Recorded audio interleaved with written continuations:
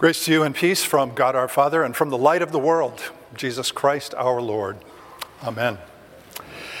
Some time ago, before the pandemic came underway, I taught a Wednesday night class here at St. Andrew at Common Ground entitled The Forgiveness Quiz, which began with 10 true or false statements to which a room full of participants responded with their pencils and paper and became the launching point for our Bible study and our discussion that night. For example, true or false, when forgiving, you really need to forgive and forget. Because if you don't forgive and forget, it's not really forgiveness. True or false, you really can't forgive someone who isn't sorry for what they've done and doesn't repent and ask you for forgiveness. True or false, when you do forgive someone, your feelings of animosity do begin to disappear until eventually they just go away. Well, I'm not going to share the other 7 with you, but you get the idea that the forgiveness quiz helped us that night to wrestle a little bit with some of the complex issues that we face in our lives and in our relationships. And by the way, the 3 statements that I just gave you are all false. But the question is, well, how does forgiveness work? And how do you recover from a world of hurt? And how do you get close again when you've been estranged from things that remain unforgiven? Today, I invite you to journey with me on a search for some answers through today's episode in that much larger story of Joseph and his brothers from the very first book of the Bible. And unfortunately, I don't have time to go through all the details that lead us up to these 10 verses. But let me set the stage a little bit by summarizing the dysfunctional family feud that brings us to the beginning of Genesis chapter 45. Joseph is the 11th and second youngest of the 12 sons of the patriarch Jacob. He is the first of 2 sons born to Jacob's second wife, Rachel, the other one being Benjamin. He is a teenager. He is working with his brothers in his father's field, tending his father's flocks. But he's not having a very good time because he and his brothers don't get along. His brothers don't like him. They resent him. In fact, they hate him because fundamentally they are jealous of Joseph because, as you may recall, Jacob has declared that Joseph is the favorite of his 12 sons, which isn't just a hunch or a guess on their part. It is something that Jacob has publicly made known by gifting Joseph with this very expensive, beautiful tunic, or a cloak or a robe of many different colors, publicly signifying his favoritism of Joseph. And that's where we get the story of Joseph and the coat of many colors, which is one of the great children's Bible stories of all time. However, so great is the jealousy and animosity and hatred of Joseph's brothers that these guys actually have a conversation about killing him. Of course, they don't kill him. What they do is they take his robe away from him. And then they throw him into a pit from which he cannot get out by himself. And then they do something even worse than that when they seize upon an opportunity to sell their brother Joseph to a group of North Arabian traders who take him to Egypt, and then they sell him again to an Egyptian army officer known as Potiphar, who was the captain of the Pharaoh's bodyguards, the Pharaoh being the king of Egypt himself. And so today we would call this, human trafficking. Meanwhile, back in Canaan, Joseph's 11 brothers concoct this elaborate lie by taking the coat of many colors, they dip it in some goat's blood, and they fake his death from a wild animal to their father, Jacob. These are not nice people. And yet, Joseph is smart. Joseph is handsome. Joseph is resourceful. Joseph has something about him that enables him to rise up above his circumstances. And so as the years go on, Joseph rises up through the ranks of slaves until he ultimately becomes the head of Potiphar's household, basically his chief of staff. even though the plot thickens when Joseph is falsely accused of having an affair with Potiphar's wife. More than that, through a number of other circumstances that I don't have time to get into, Joseph ascends even further from his service to Potiphar to his service to the Pharaoh himself, ultimately attaining the rank of what we would call the prime minister of all of Egypt, who Pharaoh has put in charge of gathering and storing food and making other preparations for a pending famine, which Joseph himself predicts. And so this guy has risen from a prison to a palace. So now it's like 15 or 20 years after his brothers literally ditched him. And Joseph, who was a teenager at the time, is now pushing 40, give or take. The famine is underway, and people's lives are being threatened, including, guess who? His 11 brothers and their families back in Canaan, who are risking starvation, but who hear that in Egypt there is enough grain available to them thanks to the leadership of Egypt's prime minister. And so they go to Egypt in an effort to try to buy some of this grain, not realizing in a million years that the guy they would be dealing with is none other than their own brother, who is now aged 15 or 20 years. He's now wearing clothing even better than the coat of many colors, and he now has a different and Egyptian name. What a story. I mean, you could make a Broadway play out of this. Anyway, the plot thickens even more when they finally get to Egypt. And they don't recognize Joseph, but Joseph recognizes them. And he reveals his true identity to them, which I imagine initially causes them to think that, we need to be shaken in our boots here and we don't have to worry about starving to death because Joseph's going to have us executed for what we've done to him, and for which we feel this tremendous remorse because Joseph now has that authority given the tremendous reversal of his fortunes. But Joseph does not do that. What he does do is issue a close call to them. Not a narrow escape, but a call to come closer to him. And when they come closer to him, then comes the moment of truth when he says to them, I'm your brother. I'm Joseph. I'm your brother, through which he forgives them, he welcomes them, he accepts them. He encourages them, in fact, to put the past in the past, and he reassures them that not only are they not going to be executed, they're not even going to starve to death, because Joseph now is in a position to feed his family through the days of the famine. And with that, the passage today, this episode comes to a close with tears of joy, with great affection, with forgiveness, with reconciliation, as these brothers from another mother, except for one of them, rejoice together in the remarkable power of forgiveness. It's a beautiful story, but the forgiveness quiz is still on the table. And the question is, how do you do that? How do you recover from a world of pain? How do you issue the close call that restores relationships that have been broken and fractured by unforgiven sin?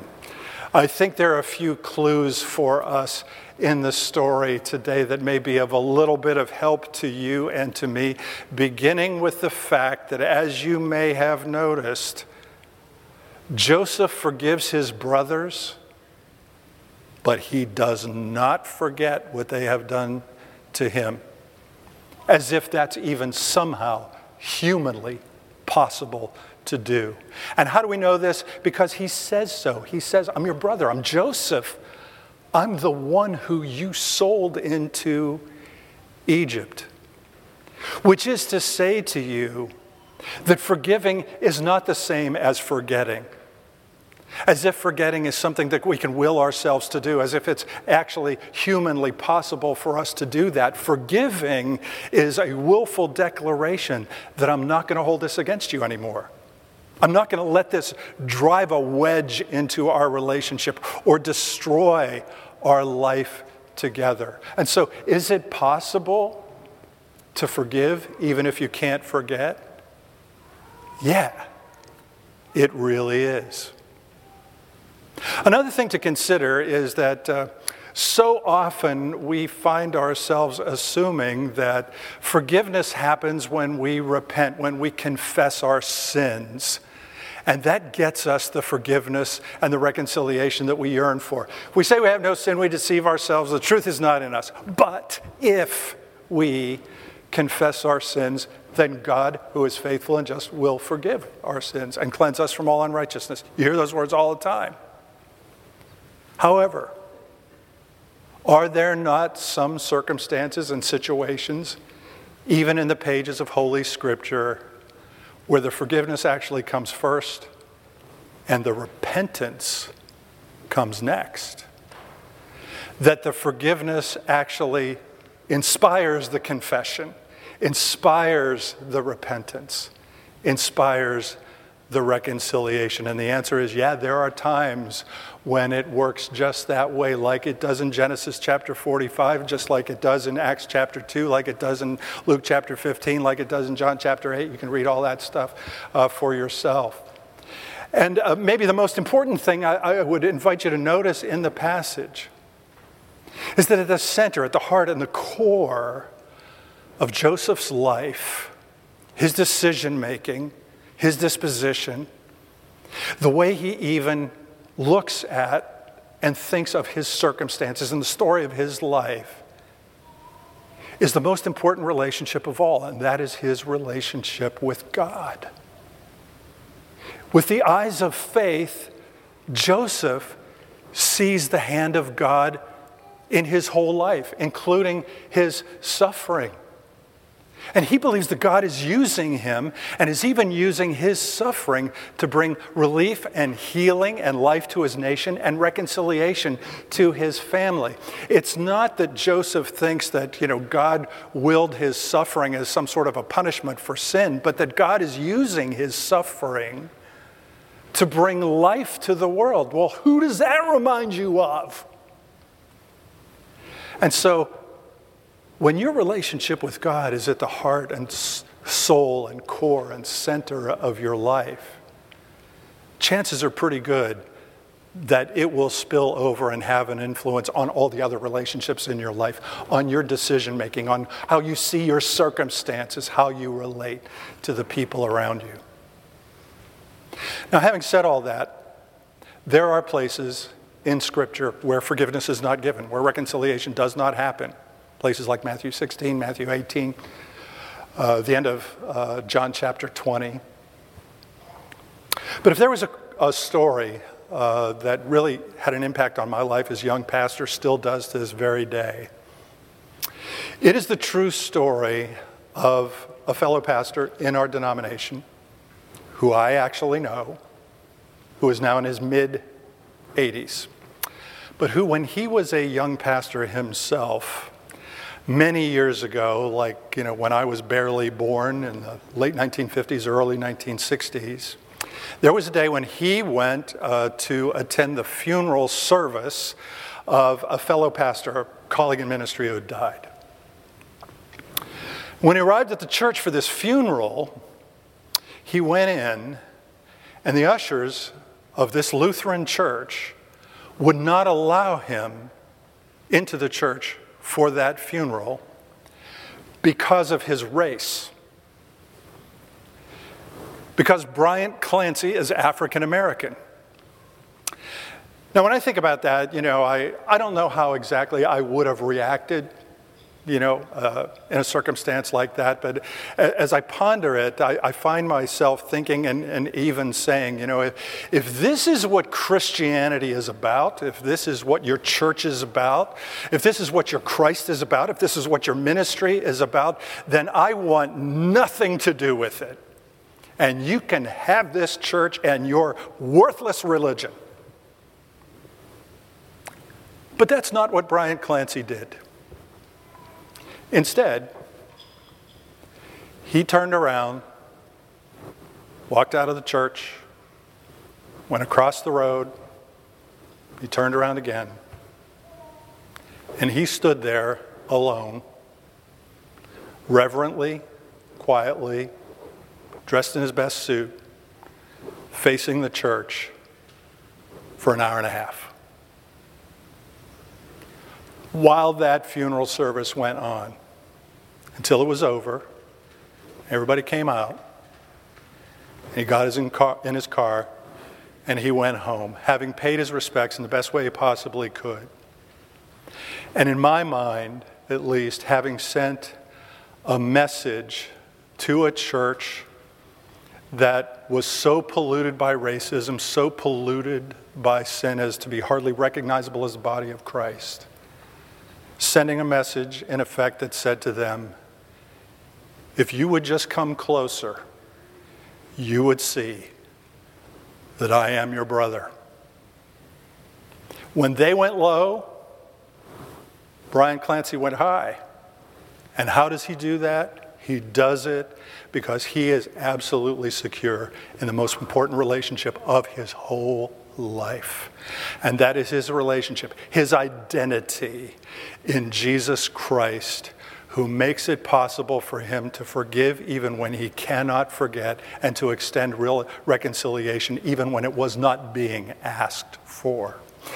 Years later, Brian Clancy was actually elected vice president of our denomination's southeastern district, having ecclesiastical authority over the church that once cast him out. And then years after that, he served from 1990 until his retirement in the early 2000s as executive director of our denomination's Board for Black Ministry Services. To my knowledge, he never told that story himself, but others who were there and were part of it have shared and passed down that story on his behalf. What I do know is that Brian Clancy, and I have heard this, always began his sermons by praying the words of Psalm 139. Search me, O God, and know my thoughts. Test me and know my heart. See if there is any wicked way in me, and lead me into the pathway of your kingdom. I would imagine that there are going to be times in your life when you will find yourself faced with the opportunity, the struggle, maybe even the challenge of being in the position of Joseph, with some variation on the theme. And when that happens, I would invite you to remember his story, to think of that story, and to be reminded that it is possible to forgive even when you can't forget, that it is possible to extend reconciliation and grace even though it may not be asked for, because you are absolutely secure in the most important relationship of your whole life.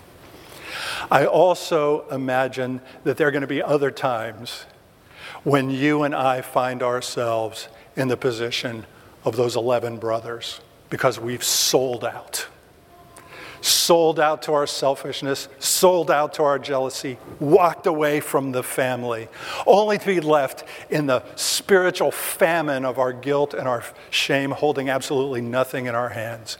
When that happens, I would invite you to think of Jesus Christ, to whom the story of Joseph directly points, who came into this world to say to you and to me, I am your brother. I am here to welcome you, to forgive you. I am here to accept you. I am here to reconcile you, because I have suffered so that you can go free. I have sacrificed so that in the famine of your shame, you can be fed at my table with the grace of God. And so with all of that having been said, I hope that the story of Joseph from Genesis chapter 45 and the eternal love and sacrifice of Jesus Christ will help you to ace the forgiveness quiz. Whenever you find yourself needing to take it once again, knowing that God has made you and me a family of many colors, who now have the privilege and the joy of calling each other to closeness, issuing his close call to be reconciled with God, reconciled with his family in the power of forgiveness and grace in Jesus Christ. In the name of the Father, and of the Son, and of the Holy Spirit, amen.